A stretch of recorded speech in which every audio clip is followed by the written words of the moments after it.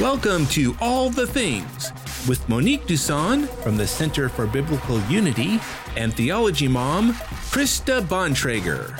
And now, here's Krista and Monique. Yay! Hello, happy Saturday. Welcome to All the Things. I am Monique Duson. And I am Krista Bontrager. And this is the show where we discuss all the things related to God, the Bible, and real life. She is also known as Theology Mom, but we won't talk about that. Yes. And helping us out on the show tonight is Bob Bontrager. There he is. Making sure all the things do all the things. That's right. All those buttons going in the right direction. Yes. And if you're live on Facebook or YouTube, please join us in the chat. We will answer questions and love to hear from you. Let us know where you're watching from. That's right. And our guest moderators tonight are Caleb Harrelson from Engaged Truth.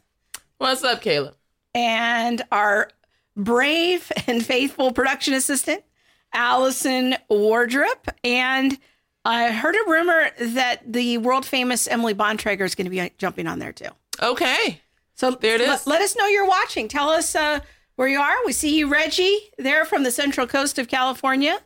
Jump on and let us know you're watching and from where, because this is part of being the family of God. Yes. Hey, Kathleen, we see you from Stafford, Virginia. Yep.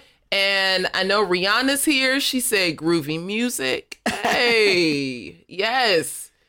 All right, let's jump right on in. Yeah. What's going on? Well, you know, it's getting toward the holidays. This is going to be our show before Thanksgiving. Yes. We'll be dark next week. Yes. So people can don't look for us on Saturday night. We will be shut down. We'll be resting. So we need a little vacation. But yeah, I think things are good. 2020 is just continuing to be a peculiar year. It is. But trusting the Lord in everything. I think you and I take turns having moments of trying to encourage one another and not be in despair. Is that AKA for emotional instability? We just gonna put it out there, y'all. Yesterday was rough for me. Yeah, we do. It gets rough. It does. But I think that's part of just being human. And also I think the proof sometimes that we are really meant for connection. Like, it's so hard to not always have connection, to not be able to just run to your friend's house. Our governor here in California put us on a 10 p.m. curfew because Rona don't live past 10. Or maybe she only comes out at 10. I have no idea. But so there's that. Yeah, we're on a curfew here. It's a little peculiar. So we want to invite you to share the show. We're going to have a great conversation tonight with a new friend in talking about a little bit of a perspective on this cultural moment. There's a lot of growing conversation about persecution and, what does persecution look like for Christians? So we've got a great guest we're going to be talking to. So go ahead and hit that share button, hit the thumbs up, make a comment. All of those things help the algorithm and help us overcome the shadow banning on Facebook and YouTube. So the more you interact with the show, the more it helps us out. And this show is brought to you by Family 210 Clothing and the Center for Biblical Unity and the Theology Mom podcast. Yes. And if you are looking for a Christmas gift, because right after Thanksgiving comes Christmas. I know, right? Yes. Go to the Center for Biblical Unity page, our website, centerforbiblicalunity.com, and order a shirt or a sweatshirt or a mug. Or a lot of other merch. We've got if you buy something for the Center for Biblical Unity and help support Monique's ministry on bringing biblical racial unity of being one in Christ, you can go and get that merch there. If you and $5 of every purchase goes directly to investing in the ministry for Center for Biblical Unity. But we have a lot of other products and that help support our family. So there's tons of other T-shirt, sweatshirt designs that you can check out there at the Family 210 Clothing Shop. And that money just goes to help support our family. Like, we're regular people, and part of that helps to support us. So it's a great way to invest in all that we do as a family, that as we are sowing into others. So. Yes. All right. All right. So tomorrow we're going to be in Costa Mesa. Oh, yes. An actual in-person event. So if you want to come hear us do our Dog and Pony show on critical race theory, come to Costa Mesa tomorrow. She knows I don't like that term. That's why she uses it, I'm convinced. So our friend Brett Kunkel. Yes. Invited from us Maven. out. Yeah. He has a ministry to parents. It's like for homeschools and things like that. Yeah, he kind of sees his niche as like educating the child influencers. Mm-hmm. So that could be children's pastors, parents, teachers, but people who influence children as they're raising them in the faith. He's trying to educate those people. So yes, Maven. And so it's on Maven Truth, I think.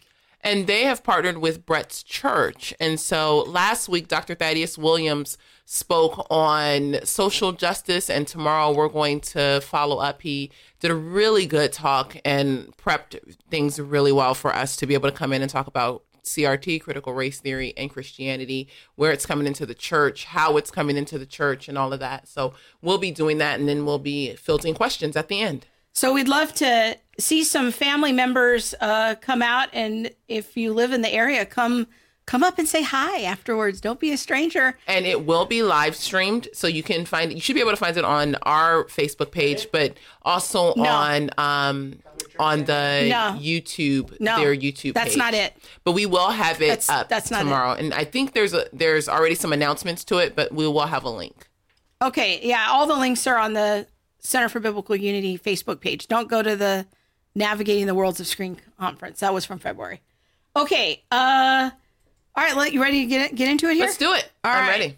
So, yeah, I think that a lot of people have been reaching out to us in recent months, asking us questions about our perspectives on, do you think Christians are going to start to be persecuted for their faith? What's going to happen after the election? Is Jesus coming back? Is Jesus coming back? There's a lot. That's it. It's like, are we being persecuted? You think he's coming back? Are we being persecuted? You think he's coming back? Yeah, sort of how the conversation goes. Yeah. One of the points that I made in a short video a month or so ago is that Christians really need to have like a long-term vision in mind. We can't just think, well, what we're going through feels unstable, so that must mean Jesus is coming back. Like, we have to have a more historical lens through which we're viewing things. And, we don't know when Christ is coming back, but he still tells us to be his representatives and his ambassadors as long as he tarries. So, how can we be strong in our faith in the middle of cultural instability? That's kind of the big question that a lot of people are raising. And so we have a very special guest tonight to help us talk about that. And I want to do a little bit of setup here for those of you who might be newer to the show. We've had a few friends come on the show from the eastern side of Christianity. So we as Protestants, we're more in the West, and Christianity, as the gospel went out, there were 5 ancient centers of the Christian faith. And one of those centers in the ancient context was the city of Alexandria in Egypt. And that was a big hub for the ancient church. And that church is called the Coptic Church. It's Egyptian Christianity. It's very ancient. It goes back to the Apostle Mark, and it's founded in the 60s, like as in 60 AD. So, these are truly ancient Christians, some of the most ancient. And so we have a very amazing guest on our show today, Abuna Anthony Murad from Coptic Orthodox Answers, which is a fabulous YouTube channel that I've mentioned several times on the show as a resource. So let's get Abuna Anthony on. Welcome. Welcome. Hey, guys. Thanks for being with us. Me. It's an honor. Thank you guys for allowing me to take the blessing. Oh. No, you're in Canada, right? I am. I'm in Ottawa, Canada, in the capital. Okay. Yeah. All right. Now, as my Coptic friends would say, they would say, we're everywhere. Yes, definitely. We have definitely filled every nook and cranny of the globe. That's right. Awesome. Now, in more the Protestant stream, we would say, Pastor, can you tell us what does, like, just before we start getting down too far down the line, what does Abuna mean? Very good question. So the word Abuna is just the Arabic translation for the word father. Okay. In reality, as I present myself to so many of my brothers and sisters here in the North American reality, I present myself as Father Anthony. But in the Coptic tradition, because we have so many people who have immigrated from Egypt, which is now a very Arabic and Islamic culture, the native language there is Arabic. And so because of that, they'll use the title of Abuna generically. So even though I'm speaking to a fully second generation English speaking young man and woman, they'll still insist on calling me Abuna. It's just their way of using the title of calling me father, which I know to some people might be a problem. And I know that depending on the tradition that you come from, calling anyone father might be an issue.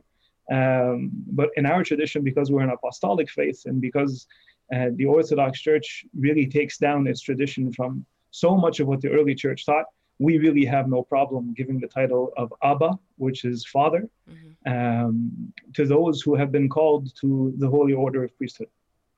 Very good. And so in the Orthodox tradition, one of the things I've really learned to come to appreciate and respect is how the priest functions as a spiritual father to the people in the parish. And it can be a wonderful, even lifelong relationship that people have with their spiritual father. And that is where so much of the conversation and discipleship happens one-on-one in that relationship. It is a very important relationship in the life of many Orthodox believers, and something that we kind of go about those conversations in a little bit different way in Protestantism, but I've certainly learned to come to understand and respect that practice, that time-honored practice in the Orthodox tradition. So thanks for walking us through that a little bit.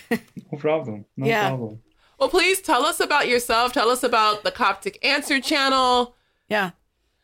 So I'm Father Anthony Murad. I have been now a priest called to the ministry for a little bit over 6 years. I'm actually originally from Montreal, but when the calling for the ministry came around, it was actually for a church in Ottawa. And here's an interesting fact for you guys. When it comes to the Coptic Orthodox rite, you don't go to seminary and choose to study theology only then to maybe see if you will be ordained into the priesthood, which is a very typical process that you might see in many other apostolic traditions. In the Coptic rite, what's really interesting is that you do not delegate yourself. You do not nominate yourself for the priesthood. You must be selected. So basically, I was completely caught off guard, thinking myself completely unworthy and unfit to serve in any which way. I actually needed to be guided more than anything else. And by God's grace, whether it be through my own spiritual counselor, my father of confession, and the local priest in Ottawa, who supposedly did their homework, which I think they're completely lying. I think they haphazardly just picked a name out of a ballot and they ended up with me, poor people.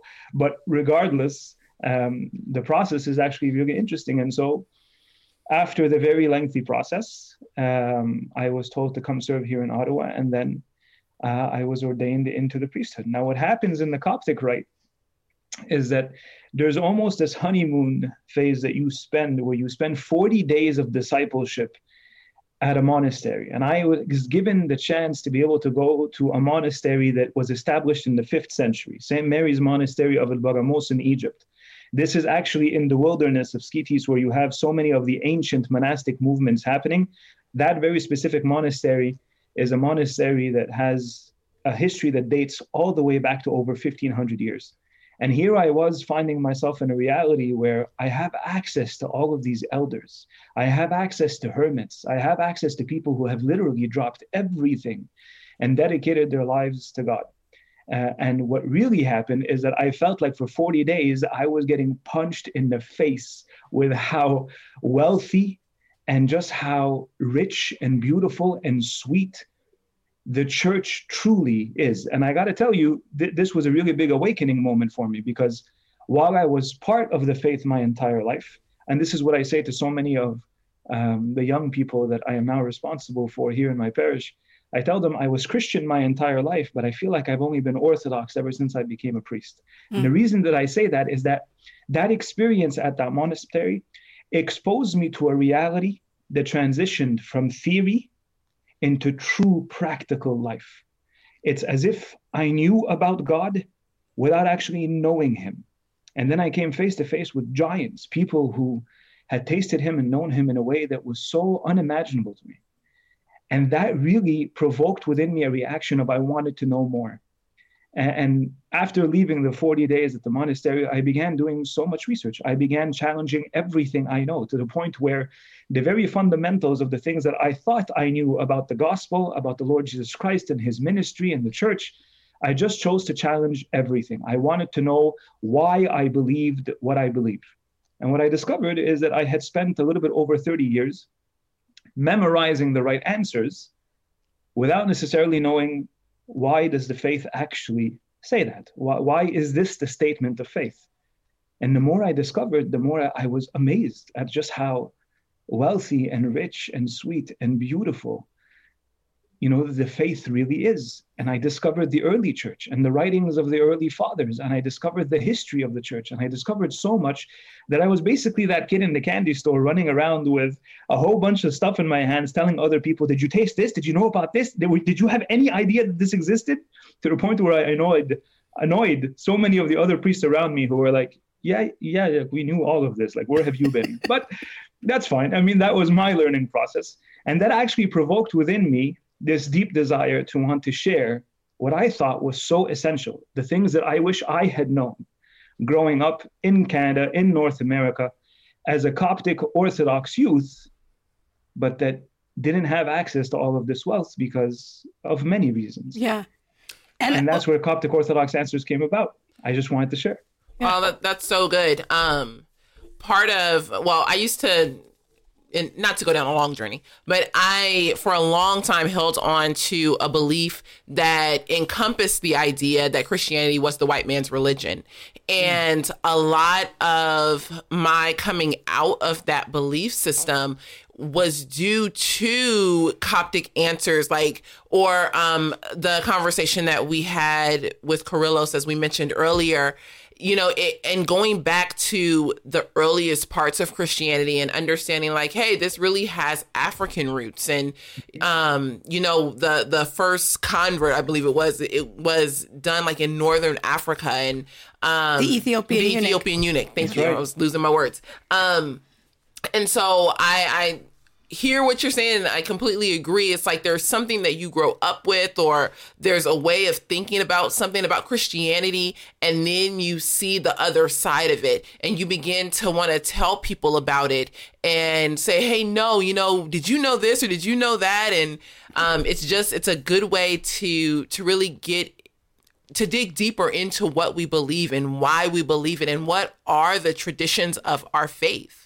Mm-hmm. Yeah, and I love your channel because you have a lot of just really short videos, and people can really orient themselves if they're ever wondering, what have Christians historically believed about the Trinity, the incarnation, just everything. I love your live Q&As. I'm usually catching those while I'm sitting at my desk at work, and right now you're doing a great series on Saint Cyril, and I'm totally enjoying the deep dive into the Gospel of John that Father Gabriel's been doing. So just so many great resources there. So want to commend people, if they want to dig deeper into the historic Christianity, they can go check out Coptic Answers.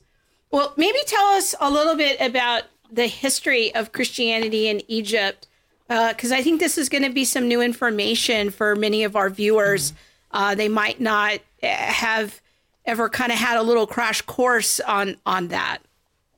So Egypt is a really interesting place, right? Because especially when you take a look at scripturally, Egypt, whenever it's mentioned, typically it's not for good reasons, right? Egypt has always been the place of slavery, the stronghold of the devil. Whenever we even give comparisons of what Pharaoh represents, he oftentimes represents the enemy of the nation and the people of God. And so Egypt was always seen as the place where all the pagan idols were. And for the longest time, that's the way it stood until the Lord intervened and he took his people out of Egypt. And the reason I'm mentioning this is because this goes to show to what extent the Apostle Mark, who is our evangelist, the one who first went with St. Peter to Rome and helped establish the church there, only then to be sent to Alexandria. And as you mentioned a little bit earlier, established in the very first century around the turning point of the year 60, where he decides that he's going to come preach the gospel of the Lord Jesus Christ to these people who are basically this like eclectic reality of like, it's a melting pot of pagan worship. You got to remember that at the time, Alexandria and specifically the Egypt and specifically the city of Alexandria, it was an economic and political and educational hub. And so because of this, you had so many different belief systems come and like exist in that reality. And Mark comes and he establishes the church there. And he begins by simply gathering a household of people. And then eventually he establishes the faith there. And those first Christians were simply people who believed in what was given to them by the Apostle St. Mark. Eventually, we know that St. Mark is actually killed and he offers his life to the faith in the name of the Lord Jesus Christ. He is recognized as a martyr, but he leaves this basically the seed that he planted. And the church continues to grow. And for almost 300 years, the church is very heavily persecuted in Egypt. And as you know, the first 3 centuries, all of Christianity was persecuted, right? If you were a follower of the Lord Jesus Christ in any way in those first 300 somewhat years, chances are you were going to be either bullied or forced to pay a tax or slaughtered if you didn't basically offer incense to the idols. That was simply what was happening in the empire at the time. And then eventually what ends up happening is that we know that historically, when Constantine the emperor shows up, he basically allows through an edict that Christianity be acceptable, eventually becomes the law of the land. And because of the economic and political and educational status of Egypt, when Christianity is now legal, Alexandria actually starts to step up to the responsibility of being one of the patriarchal sees of the entire Christian reality. So within Christendom, there was 4 and then later 5 major cities that identified themselves as the hubs of the Christian reality. And one of them was Alexandria. And this is the same church that produced people like, St. Athanasius the Apostolic, Anthony the Great, who was recognized as the forefather of all monasticism, St. Cyril of Alexandria, the theological school of Alexandria. All of these things happen within the reality of the flourishing church. But eventually, we know that history has a way of demonstrating to us that the enemy of mankind, the devil, when he can't fight us externally, he fights us internally. He causes division among us. He wants us that if we're not going to bow the knee because of being forced to respond to threats externally, then he causes corruption and conflicts between us. And we know that what ends up happening is that the Church of Alexandria ends up going into isolation because of the Council of Chalcedon, and that's a story for another day. And the only reason I'm mentioning this is that within no time afterwards, Egypt is overtaken, and we fall under the rule of people who don't like Christianity, right? And then when you end up looking into the history of the 6th and 7th century, we're overtaken by Islam, and then from there, it's history. Christianity becomes the minority. And Christians are really forced in Egypt at that point in time to make one of 2 decisions. Either you pay a tax in order for you to remain a Christian, or if you can't pay the tax, you have 2 options. You either convert and become Muslim, or you die. And those are really the options that were given to us. And so the church went from a place of we're preaching to the entire world, we're participating in contributing to the faith and contributing to the life of the church globally, to suddenly being in a reality where your only focus is survival. And so your focus now shifts to looking internally, where you only look at your people. You're trying to keep them safe. You're trying to survive and hold on to the faith. You're trying to convince people not to leave what has been handed down to them, not out of fear or out of corruption, to not give up the truth. And this has really been the reality of the church now for, I want to say, approximately 1400 years. And this is the reality that it continues to exist to a certain extent, even until today in the 21st century.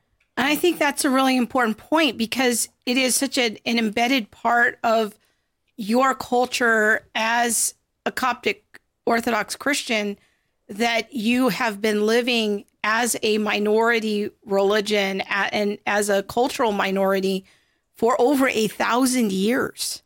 Mm-hmm. And that martyrdom is embedded into the Egyptian Christian self-identity and culture. And I'm just wondering if you can paint that picture a little bit more of what are some of the specific challenges that Christians have historically faced. Like, have they been second-class citizens? Are they excluded from certain kinds of education, certain kinds of public gatherings?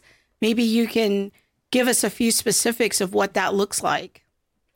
Well, in Egypt, there's a spectrum of, how bad it could get. It could be something as little as you might not ever get promoted in your current workplace because you identify as a Christian.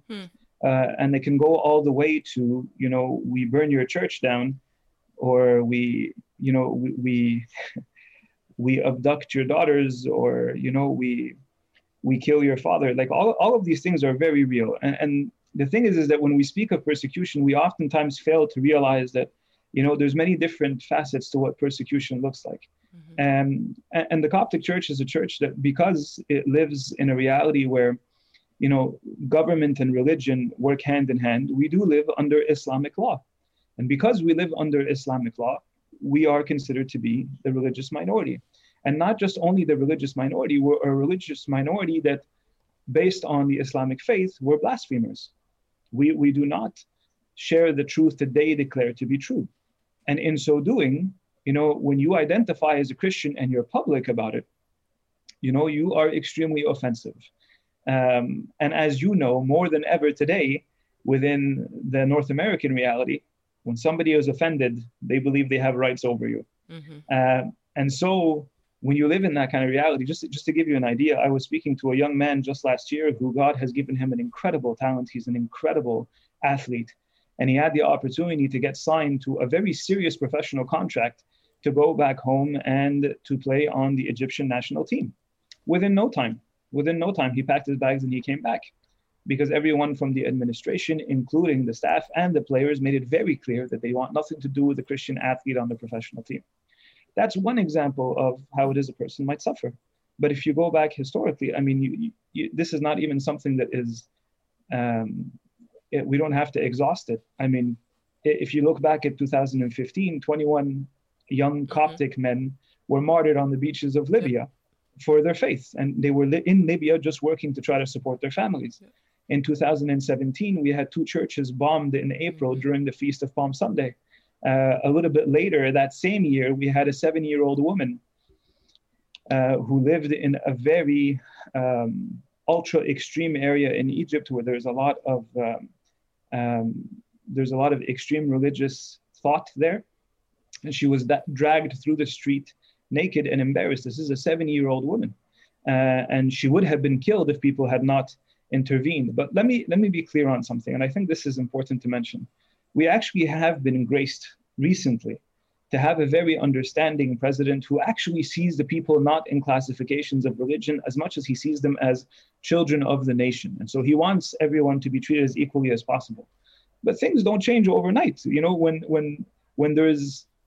When persecution is not seen as persecution, when persecution is seen as a right, when it's seen as a norm, then the people who participate in that persecution, they don't believe that they're doing anything wrong. If anything, they think that they're participating in some sort of cleansing or correction of the societal reality that they live in. Mm-hmm. And I think this is where it gets really scary, when we are willing to look at people and say, your life doesn't matter, or your opinion should be muted. And yes, I believe in certain values, but you don't get to participate in those values because you stand against me. Mm-hmm. And when we start speaking in those terms, that's where we see the really ugly truth of how this is simply and naturally stated, it is nothing more than evil. It is truly persecution. And so the Coptic Church has been undergoing this for such a long time. But let me just say something, and I think this is important. I really honestly believe that one of the greatest gifts that the Lord God has allowed us to have within the Coptic Orthodox reality is persecution. Mm-hmm. Because discomfort has a way of making you very real about your faith. It forces you to get on your knees. Mm-hmm. Comfort, on the other hand, encourages you to worship yourself rather than to rely on God.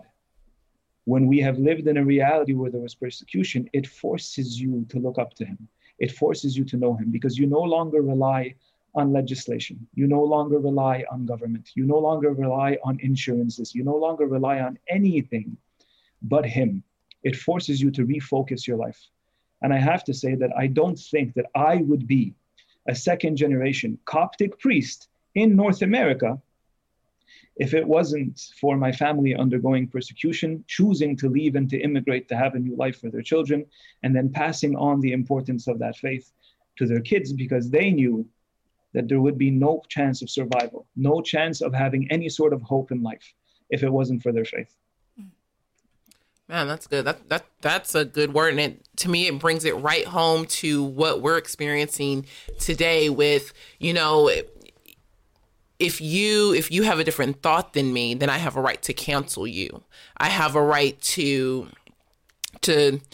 and I don't want to conflate the term, because this by no means to me is like persecution that we would see, in Egypt, but it borders the beginnings of that. Like, where will this eventually stop? If I have the right to stand against you today, or to fire you because you think so differently than me, or to whatever, because you think differently than me, I think that we could potentially be at the beginnings of, some very serious issues. Caleb has a great comment here on Engaged Truth. It's the last one. It's on YouTube, Bob.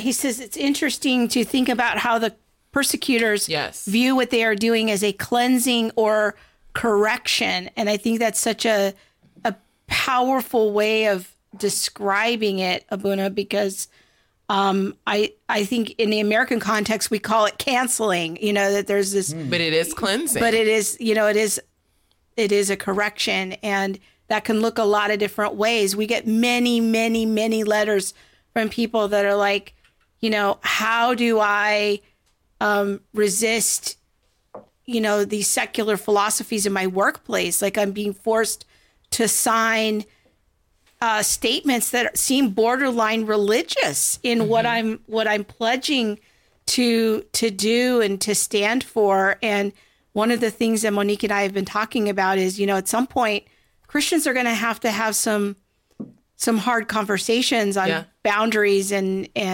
what they're going to stand for and what they're not. And in some cases that might impact their employment. I'm wondering, like, in the experience of the Coptic tradition, like, how do you engage in discipleship conversations with young adults to help keep them from leaving the faith, because it might, conversion to Islam might be easier, or leaving the church might be easier than enduring this? Like, what are some of the things that shape those conversations for you?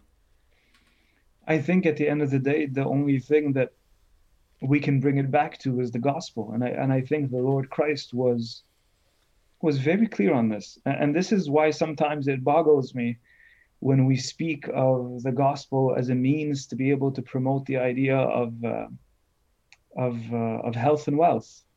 I think the Lord Christ is very, very clear that if you want to be my disciple, then there's a carrying of the cross. And I think we forget that that's not symbolic. He's not speaking metaphorically. Anybody who carries a cross ends up crucified. That's what happens when you carry crosses.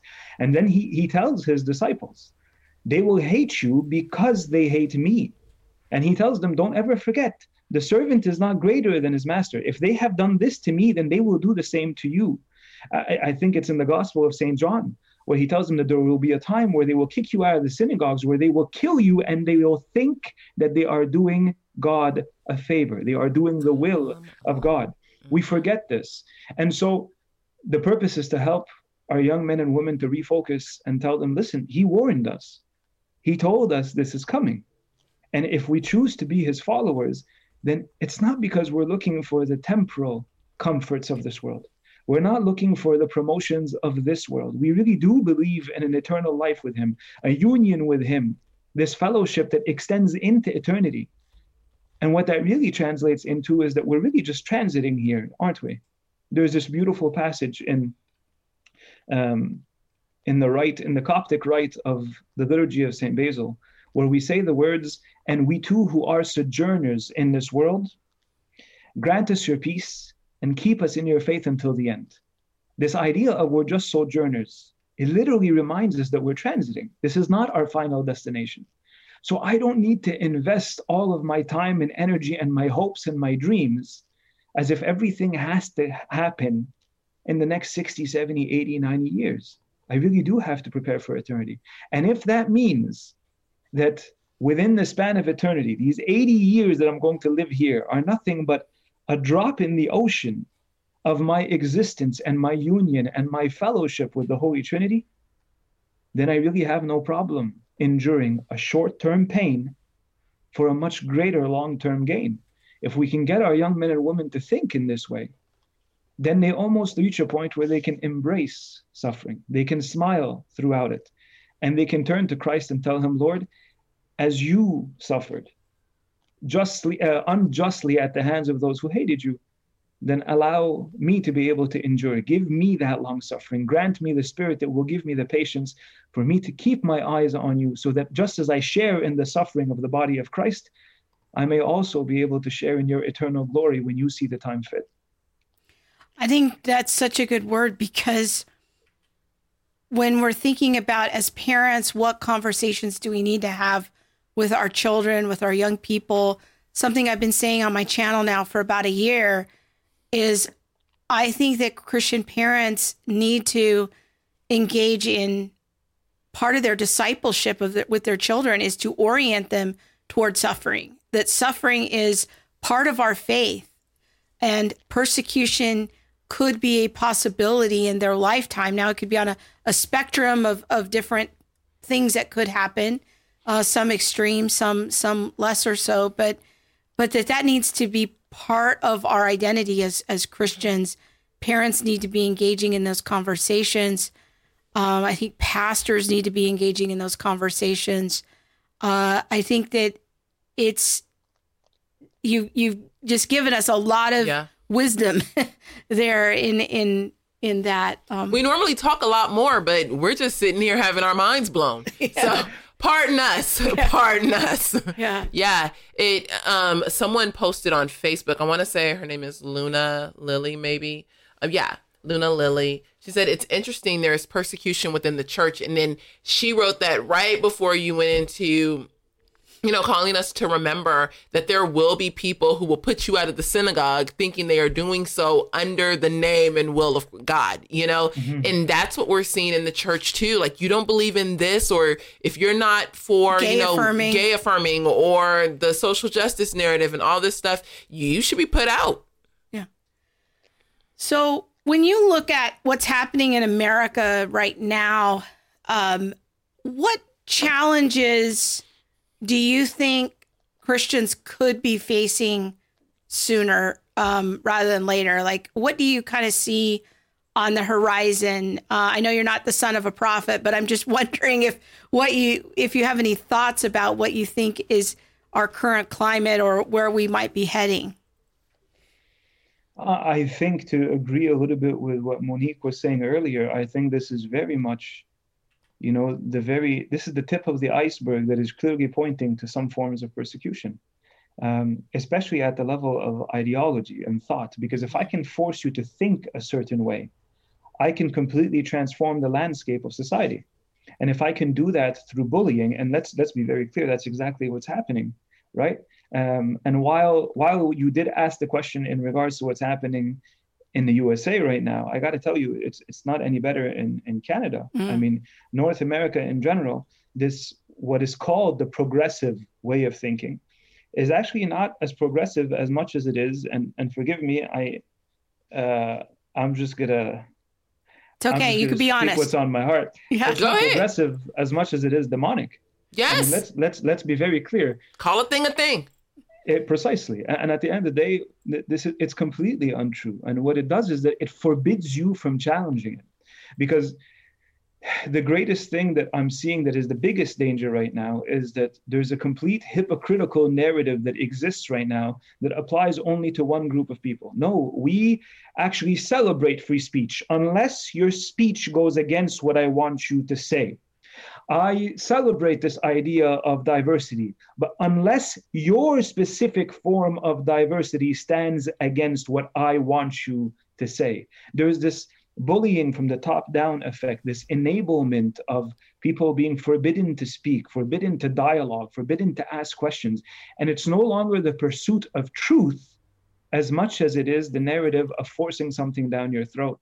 And if you really look at what's happening, the greatest indication for me that this is demonic is the fact that the greatest outcome of this very progressive social justice warrior narrative is comfort.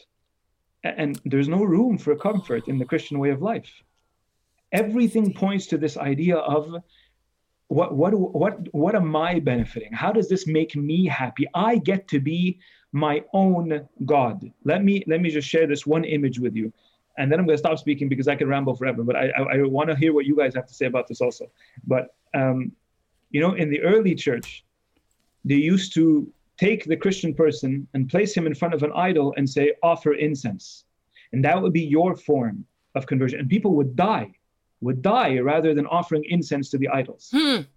Today, the North American person or the Western-minded person, the person who has adopted this way of thinking, regardless of where they are on the globe, what are they really doing? They're standing in front of a mirror and offering incense to themselves.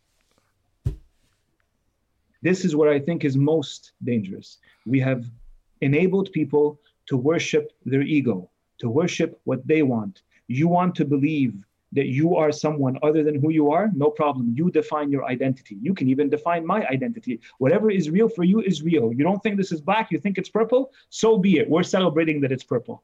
Where is truth in all of this?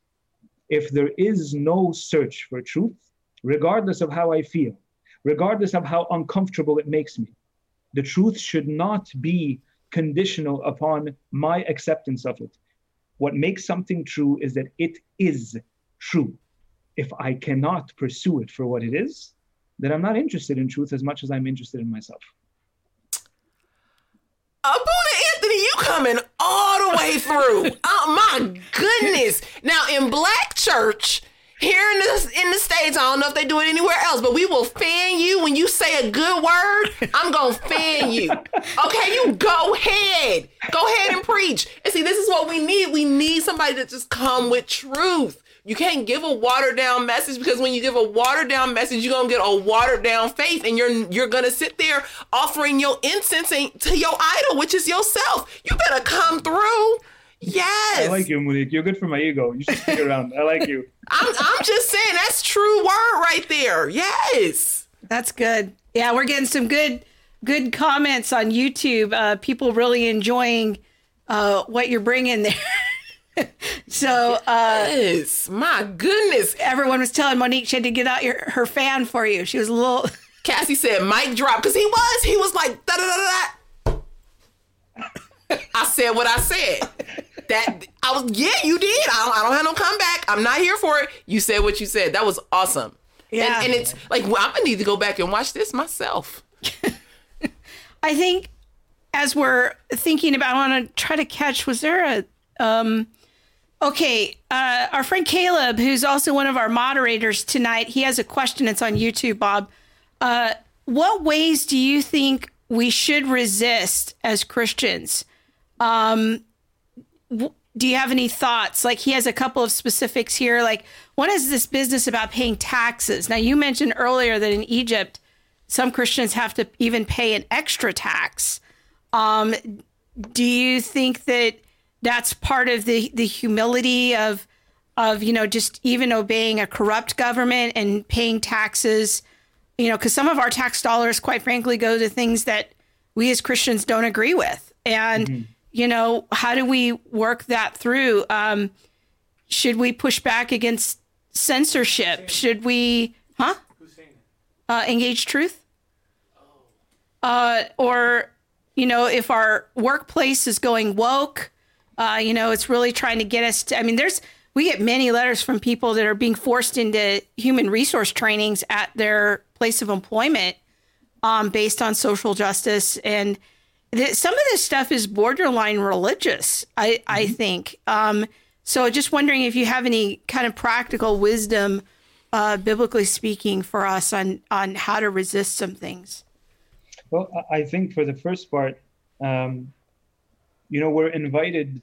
Scripture clearly tells us that our responsibility is to speak the truth in love. And let me be the first to say, tough love is still love. And so it's okay for us to speak the truth with a little bit of tough love. But we got to be ready for what comes from that. You don't poke the bear and think that nothing's going to happen. And we really are standing in front of a bear. And so if I'm asked my opinion on a very specific subject and I know how unpopular it is, I can't expect that because I'm speaking the truth that somehow people are going to bow down and applaud to me. No, I'm going to face resistance, even if it comes at the cost of, being tagged as the person who is closed-minded, the person who can't be as part of management. You cannot possibly promote this person. Or if it ends up leading to me losing my job or ending a relationship with a person that I care about. All of those things might be consequences of speaking the truth in love, but we are called to speak the truth.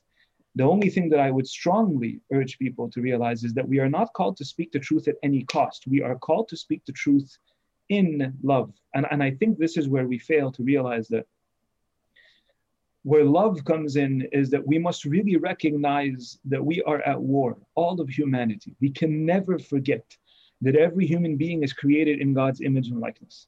What that means is that even the person who's not a Christian bears the image and the likeness of the Lord our God.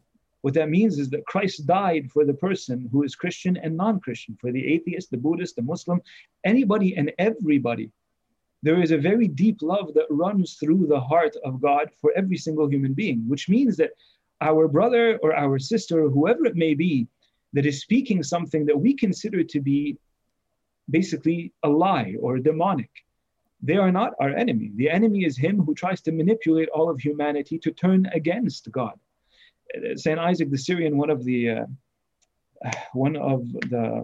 a great monastic hero in the early church, he talks about this idea of do not ever waste any time hating your brother, but rather hate the devil who has manipulated the both of you into anger.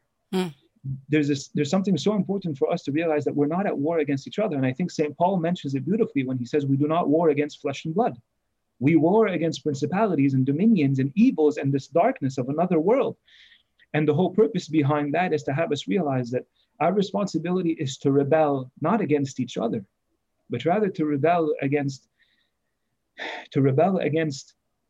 this spiritual system that is attacking or plaguing humanity. So if I bring this back to the question of taxes, I think Christ answered this question. Give unto Caesar what is Caesar's. You got to understand, in the context of him answering that question, there was no way out of that question. The people, if he would have said, give Caesar, pay Caesar taxes, the people would have stoned him because they hate the Roman Empire who has persecuted them. They want nothing to do with the Roman Empire. They don't want to pay a penny to them because they're exploited by them. And if at the same time he says, no, of course, don't pay them, then all they have to do is report him to the authorities, and then he's going to get accused of treason. So he can't win. But the way he gets out of it is by making it clear, give unto Caesar what is Caesar's, then give unto God what is God's.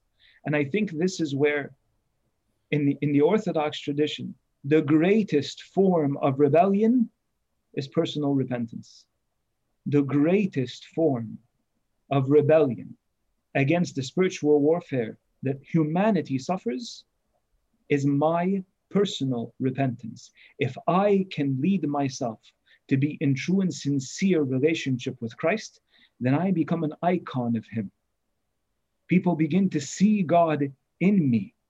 And if rather than speaking about Jesus, I actually become, and forgive me, this might be very provocative, but I actually become a carrier of Christ to others, not through my words, but through my life, this in and of itself is rebellion. And I think it has to begin there before we begin creating movements where we are activists, before we begin creating petitions, before we do protests. there has to be a personal rebellion of repentance. There has to be a personal rebellion of, I will become what he created me to be. And I think that is the greatest source of reform. That when a person is truly holy, when a person is truly edified, when they become an icon of Christ, when people see God within us, when people stop us and say, you're different, there's something about you that intrigues me, that is the greatest form of rebellion against evil. If we can begin with that, we can then have the conversation as to what do we do at the societal level. But I think to do the second part without the personal repentance, I'm not sure what that will contribute to. If anything, I think it'll give people more ammunition to look at us and say, you Christians are all talk. You Christians are all talk. I think that's really good because that's similar. You're saying it in different words, but it's the same idea of what Monique and I are always saying is that, personal righteousness, holiness has to come first. Before we start the conversation about like the large scale systemic injustice issues, like we have to have a conversation of what does God require of me as a follower of Christ? And how do I repent of my sins? How do I be, a light and an example of God's love for others in my life? It's easy to talk about all of these things that are sort of injustices out there that don't affect us really.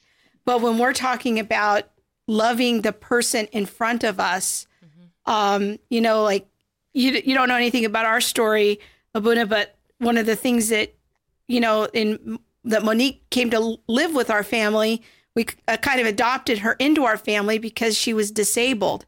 And she came in to live with us and us taking care of her and helping her recover. And, that to me was, how do I love this person that's right in front of me? I will miss Monique if all I'm doing is looking out there, that justice is something out there. And how do I engage in a stand of love for the person in front of me? And that's really the true rebellion, as you put it, of how we live out our faith in our everyday lives and what that begins to look like. So, such a good word. Did you want to jump in? No, I have no business. I'm literally just still here. I'm going to sip my tea because I'm still just literally right here. Okay. Is there any comments you want to go out to? Let me see.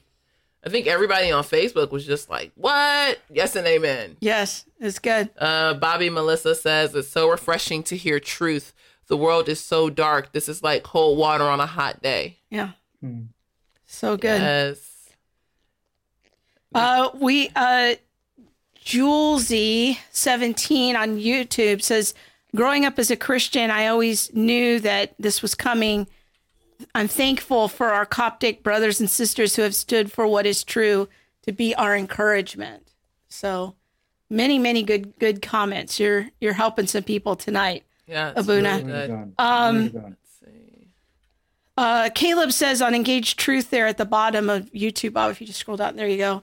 While we are talking about persecution, I think the church needs to think more about being there for other believers that lose their job and what that can look like to help them. Oh, that's a really good comment. I think for me that is like an early church model. Well, let's let's ask. Yeah, I got some thoughts already. Come on. Yes. How do you support one another? I am fan ready. Is that Jesus on your fan? Don't ask too many questions. But yes, it is. He's a white Jesus. That's awesome. And see, if we were in black church, then on the back of it, instead of saying all the things, it would be a funeral home, because that's just how we roll. I don't know. It's Jesus on the front, funeral home on the back. But we have authentic black church fans here. But I'm wondering, what has the church historically done in Egypt to support each other, when there are these impacts in people's livelihoods and that sort of thing? It really forces you to be able to do exactly what you just said, Krista, to see the person, to see the person. And when you see the person, you see the need. And if you see the need, you see the opportunity to be Christian. And I think this is where we oftentimes fail. And especially in the comforts of, again, I'm going to keep bringing it back to this, because we're comfortable in North America, because we hide behind the Constitution, because we say, I have a right to believe certain things. We have no rights. The world hates us, and it's okay for us to accept that. At the end of the day, what ultimately matters is the person. And I think this was the greatest accusation that Christ had against the Pharisees. He goes, here you are talking to me about how it is that I broke the Sabbath, and you don't see the man, you don't see the person, you don't see the pain, and you don't even recognize the healing, the restoration, the mercy, the compassion. You can't see it because to you, it's nothing more than theory. To you, it's nothing more than a set of laws. The early church had this way of bringing it back to that because of the necessity. And so, you know, when a person was persecuted, there's this group of people that we call confessors. Confessors are people that are typically persecuted to the point where they almost become martyrs. They're almost killed for their faith, but they end up surviving the trauma of torture or the trauma of persecution, and they don't end up dying. And so they're not called martyrs as much as they are confessors. The church used to celebrate these confessors. They used to hold them in high esteem. They used to be able to make sure to provide for them. The widows, those women who their husbands were persecuted and killed, the church took care of from beginning to end. At every single level, they were elevated to the point of dignity where the widow was called by everyone my mother. They all treated her with respect and with honor because they recognized that you gave up your husband, you offered your husband to the Lord. And this is where I think we can really benefit, where we help people realize that the church is there to celebrate what they have offered for the faith. Was it a job? Was it a relationship? Was it time in prison? Was it, I don't know what they offered, but we have to reach a point where the church transcends and doesn't simply become the place where we gather. We have to go back and become the actual church, the body of Christ. And so the church can't simply be the place where we invite people to come. The church has to be every living member who brings Christ to the people who are in pain, who are in suffering. Because you can only imagine just how much torment and suffering and the mental cruelty that will happen to a person who they place their trust in God and then everything crumbles around them, right? It's so easy for them to be tempted to think, Lord, where are you? Why have you abandoned me? Why have you left me? So when the church steps up and shows those people, no, the Lord is very much present. He's present in us. And so we will raise you up. We will give you dignity. We will celebrate what you have offered. This is where when we solidify the faith of that person and we inspire a complete generation to do the same.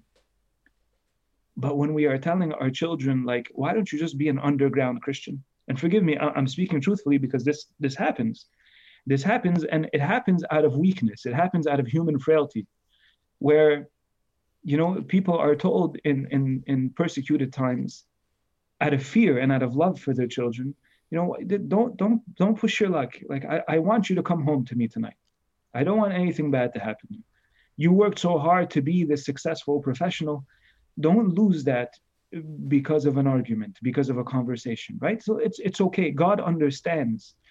And I think to a certain extent, that's an expression of human frailty. That's an expression of our weakness, of how we come to God and we tell him, Lord, we're doing the best we can. It's not easy. But I think when the church steps up, when we as members in the body of Christ elevate each other, when we give dignity to the person who has offered something to the Lord in the form of sacrifice, in the form of persecution, then this becomes something that is contagious. We will have a generation of people who want to offer, who want to witness, and who want to speak the truth in love. If we can do that, if we can go back to being that solid church who recognizes those who have stood for the truth and we elevate them, then honestly, I think we're going to piss a lot of people off and we'll be much more Christian. Monique's all about that. Womp womp. Yeah. But it is true. Yeah. I think one thing that comes to my mind is that there's a tendency of in some streams of American Protestantism to think, well, if something happens to the government of America, we get destabilized or things become difficult, there's a narrative that we have of like, oh, Jesus, we know that you must be coming soon. But I'm thinking that from the Egyptian church perspective, as you said at the very beginning, you've lived under persecution for over 1,000 years. Mm-hmm.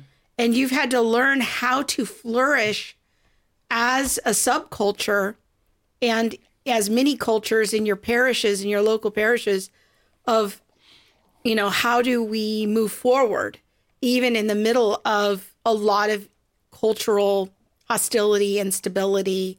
You know, Egypt's lived through wars, they've lived through unrest. And you don't, I'm imagining you don't have an orientation of, oh God, please come back so that we don't have to endure this. I'm just wondering if you have any thoughts or wisdom or perspective about that. What I see as being a particularly American Protestant error. Mm-hmm. I think for what has been embedded in so many of our minds, because persecution is such a regular thing to those who are still living back in Egypt, is that the kingdom is not something you look forward to. The kingdom is something that you are expected to live now. It is accessible now. One of the earliest Christian statements in Scripture is, repent, for the kingdom of heaven is at hand. And it's really interesting because it makes a lot more sense if you read it in its original Greek form. In the original Greek, the idea of at hand literally means it's at reach. It's there for the taking. It's not something that is out of reach.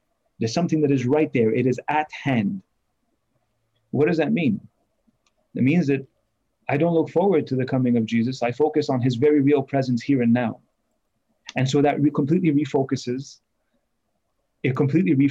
what I'm looking forward to. Instead of, sometimes I feel like when we say, come Lord Jesus, what we're really saying is like, come prove us right. You know, just come show up, flex your muscles, show them that we were right all along, right? Or come put an end to this nonsense, to this craziness, right?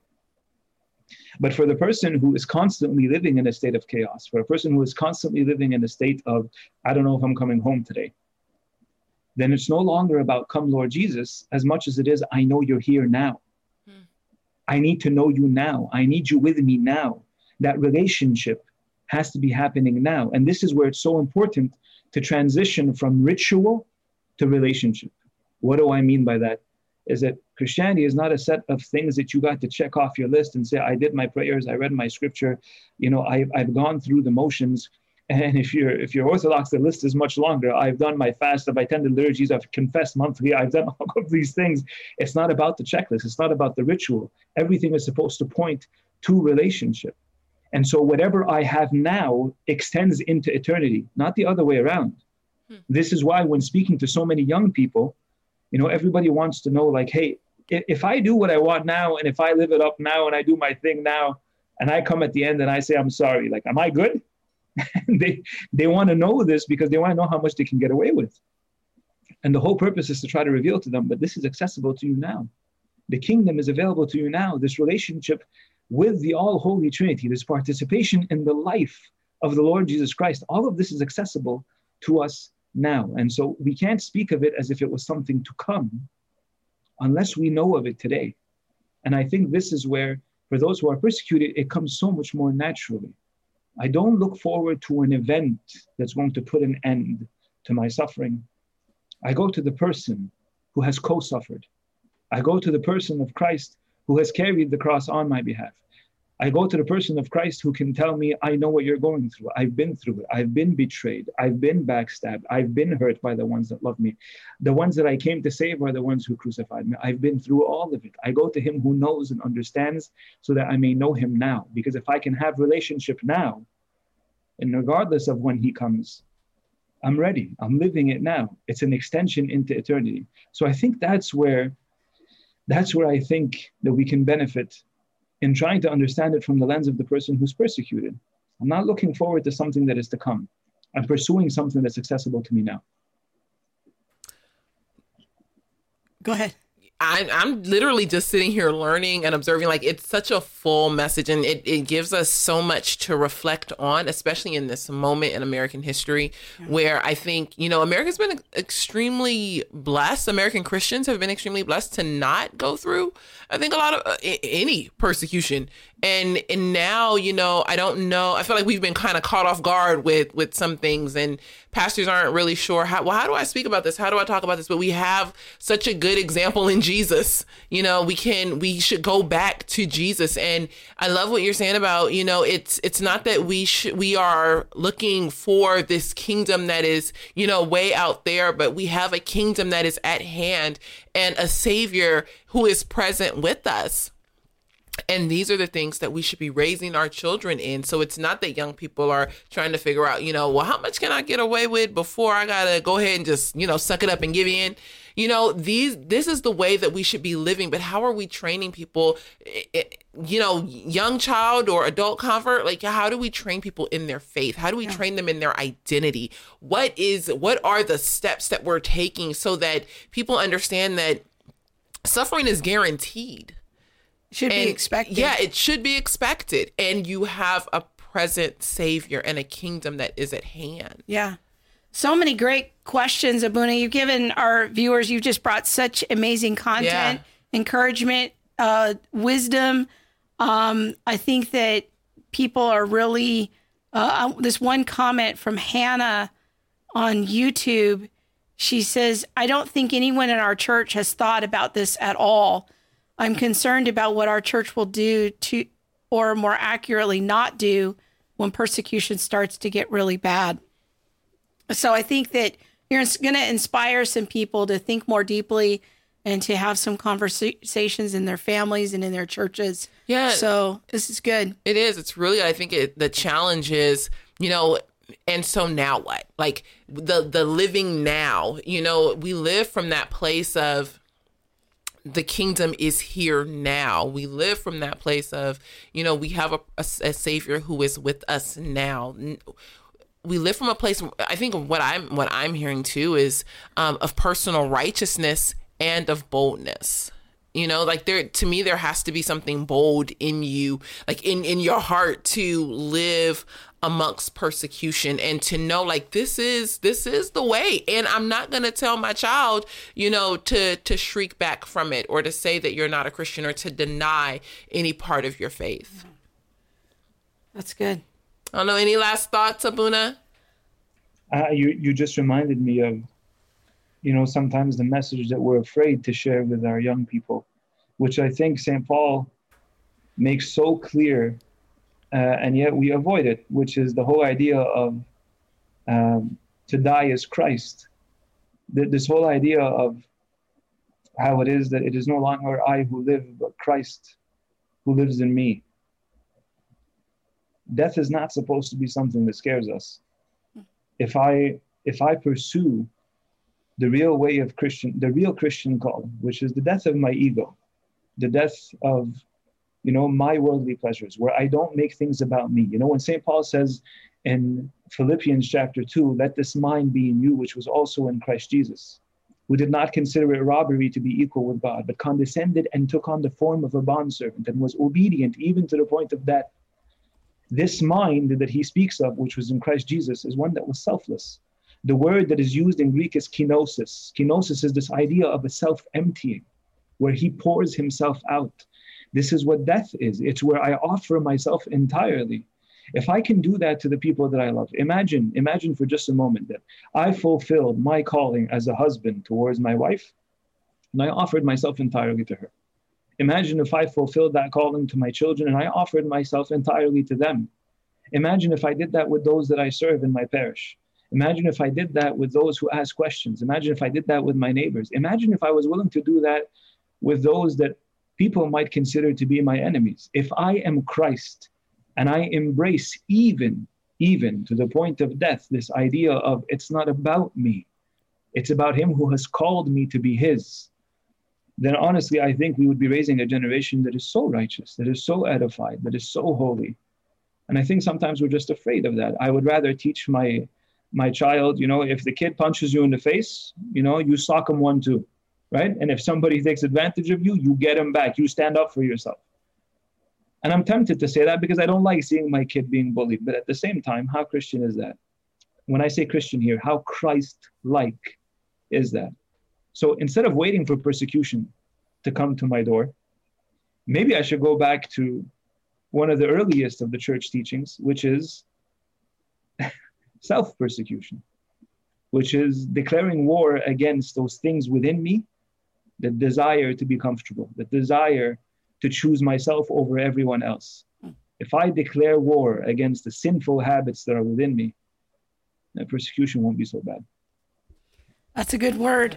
And I want to commend everyone for more wisdom from the Coptic Orthodox Answers channel on YouTube. Go check it out. Subscribe, like, all of that to get some ancient wisdom and ancient apostolic perspectives on your faith. And I love even they have these words of wisdom clips that they post, just little excerpts from different homilies from different parishes that they will just have little snippets of great wisdom. Usually they're like 2 or 3 minutes.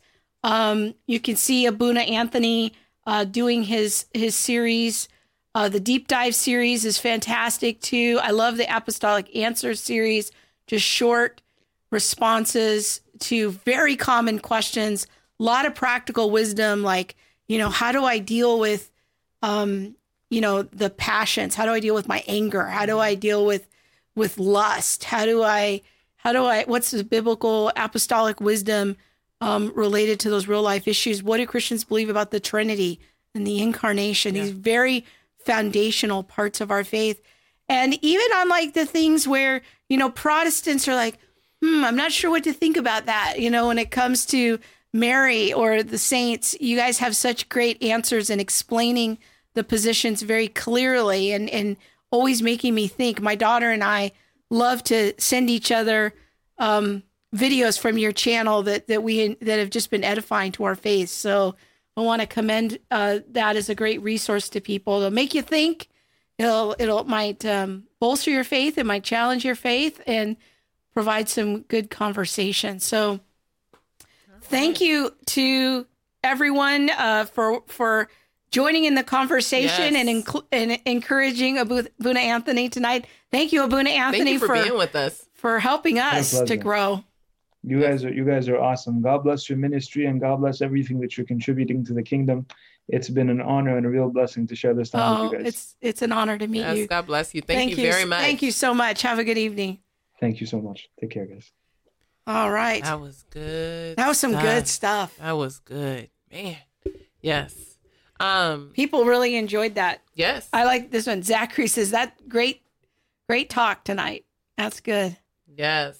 Karen Harris says, wow, that's where the rubber meets the road. Yeah. Yes, it is. Blessed by this discussion. Let's have him back, Emily says. Yes. I agree with this message. I support that.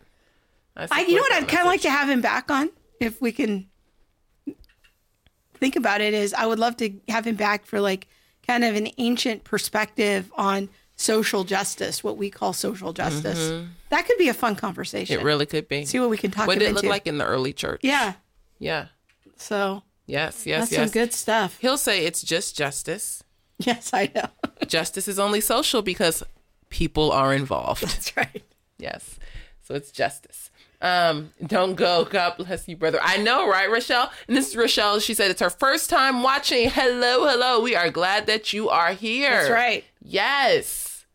So many good comments. People really had a good time tonight with Abuna Anthony. Yeah, that was such a good word. Yeah. I could have had my fan out the whole time. I was like, wow, that was good. Hey, what's going on December 6th? What is going on December 6th? December 6th. Oh, I know. The launch party. Yes. For Dr. Thaddeus Williams' book, the long-awaited. Long-awaited. I remember we were talking about it last May. People were like, I need that book now. I know, right? Yes. Okay, so... Confronting Injustice Without Compromising Truth, written by Dr. Thaddeus J. Williams. And some friends of the show, contributing some chapters. Our friend Sam Say contribute chapters or vignettes. Yeah, kind of some personal stories. Yeah, Sam Say, Neil Shinvey, Edwin Ramirez, myself. Yeah. There might be I think that's it. Who's been on our show? Yeah, okay. Yeah. So several friends of our ministry are just talking about their journey with the social justice, and it's good. It's gonna be really good. You can tune in to the launch party on December 6th. You can pre-order Show the Love for Thaddeus Williams by pre-ordering that book, and show Amazon and Zondervan that this is a conversation that needs to be had and that people are wanting to have this conversation. And have alternative, non-critical race theory voices. Mm-hmm. So, if you like what we're doing by getting behind Thaddeus's book, you're sending a clear message to Zondervan, hey, publish more books like this that don't come at it from a critical theory standpoint. So we want to really show Zondervan, which is a big Christian publisher and has, quite frankly, published some books that are more on the critical theory side of the conversation. We want to show them, like, hey, we will support this type of work with our money. And that's one of the things you're always saying. We've got to invest in your voice, your vote, and your dollar. So this is the dollar part. Yes, it is. Yes, it is. And then talking about your dollar, on December 1st, we are having, the Center for Biblical Unity is having our very first Giving Tuesday event. Yes, yes, yes. So on Tuesday, it's the first Tuesday after Thanksgiving, we are doing a Giving Tuesday promotion. It'll be for 24 hours, and we need your help. We're asking for people to donate $40. Now, it's not just that you're just roguely giving. We are desperately saving and looking forward to 2021. One of our goals is to save for a salary for an admin person for the Center for Biblical Unity, someone who can distinctly be just like an assistant to me, because of all of the travel and speaking and everything else that goes into what needs to happen to make sure that our ministry runs properly. Monique needs sleep, y'all. I do. Let's just be clear. Yeah, there's that. She needs sleep. And so in exchange for your $40, you will get access to a private donor video and it's a conversation on systemic racism between Neil Shinvey, Pat Sawyer, Krista, and myself. And then a private YouTube live stream question and answer with Krista and I, and I'm still working to see if I can get a little another guest for the question and answer time. But that will be on YouTube the Thursday after, on the 3rd. Yeah. And so we'll be answering questions regarding systemic racism But I think what's really important about this resource that we're creating, and this will again be just exclusively for our Giving Tuesday donors of $40, is that because one of the most common questions we get is systemic racism real? Well, first of all, what is it? Is it real? And how do we see it today? Mm-hmm. And so we tackled some of those questions in the interview we did last August with Pat Sawyer. But we really want to do a deeper dive on how does it show up today? Like, how do we kind of have a bit of a, like a criteria or a rubric to know, I'm seeing a system here in play that has a potentially that there's a problem here, and that not everything is systemic. Not everything, but systemic injustice. How do we identify things that are? Yeah. And where are we seeing the like results of systemic racism from things that happened in the 60s, 70s, 80s? Redlining didn't technically end. It might have ended on paper, but we can actually still see redlining being at play with some banks today. People have gotten in trouble just a couple years ago. But, by and large, like 95, 96 is where you see like the majority of it like falling off. But what are the implications of that today? Are there any implications of redlining today that we can see? What are some of their thoughts on how do we, work to curb this, or should the church be doing anything in areas that have been redlined as a way of as a justice act? Yeah. So what are their thoughts on that? So it'll be a new content that we haven't covered before in any other resource. Yes, and only available to donors of $40 or more. Who give on December 1st. December 1st. We are tracking the December 1st giving. Don't do it on, November 30th, and don't be coming at me on November 2nd. Midnight to 11:59 on December 1st, Giving Tuesday. Now, if you donate $50 or more, so the extra $10 will get you into a private Zoom room that we'll interact with people directly on the Zoom chat. Yeah. So. Yes. And we will have a big Giving Tuesday link and big banner splash up. Yeah, it's going to be really good. It's our very, very, very first one. So please contribute. First. It really is. We've only been around for like 7 months, y'all. It's our first one. Everything's first. But it's so exciting. It's exciting to know that we have the support of the family. Yes. All right. All right, friends. They're talking about having when can Abuna come back? Oh. Well, we have to, Yeah, we'll have to work on that. So, all right. Thank you, everyone, for joining into the conversation this week. We hope you found it helpful. I love Caleb's question statement he said earlier. He said, I'm going to go back to it a little bit here. Engage Truth. He said, let's go out. I can't find it back, but he said, let's go out and be bold this week. Yes. To really be bold in our faith and to think about and meditate on some of the things that Abuna Anthony really encouraged us in and share with your kids. Start that conversations. Someone wants to know, do they get a receipt for tax purposes? No, I'm just playing.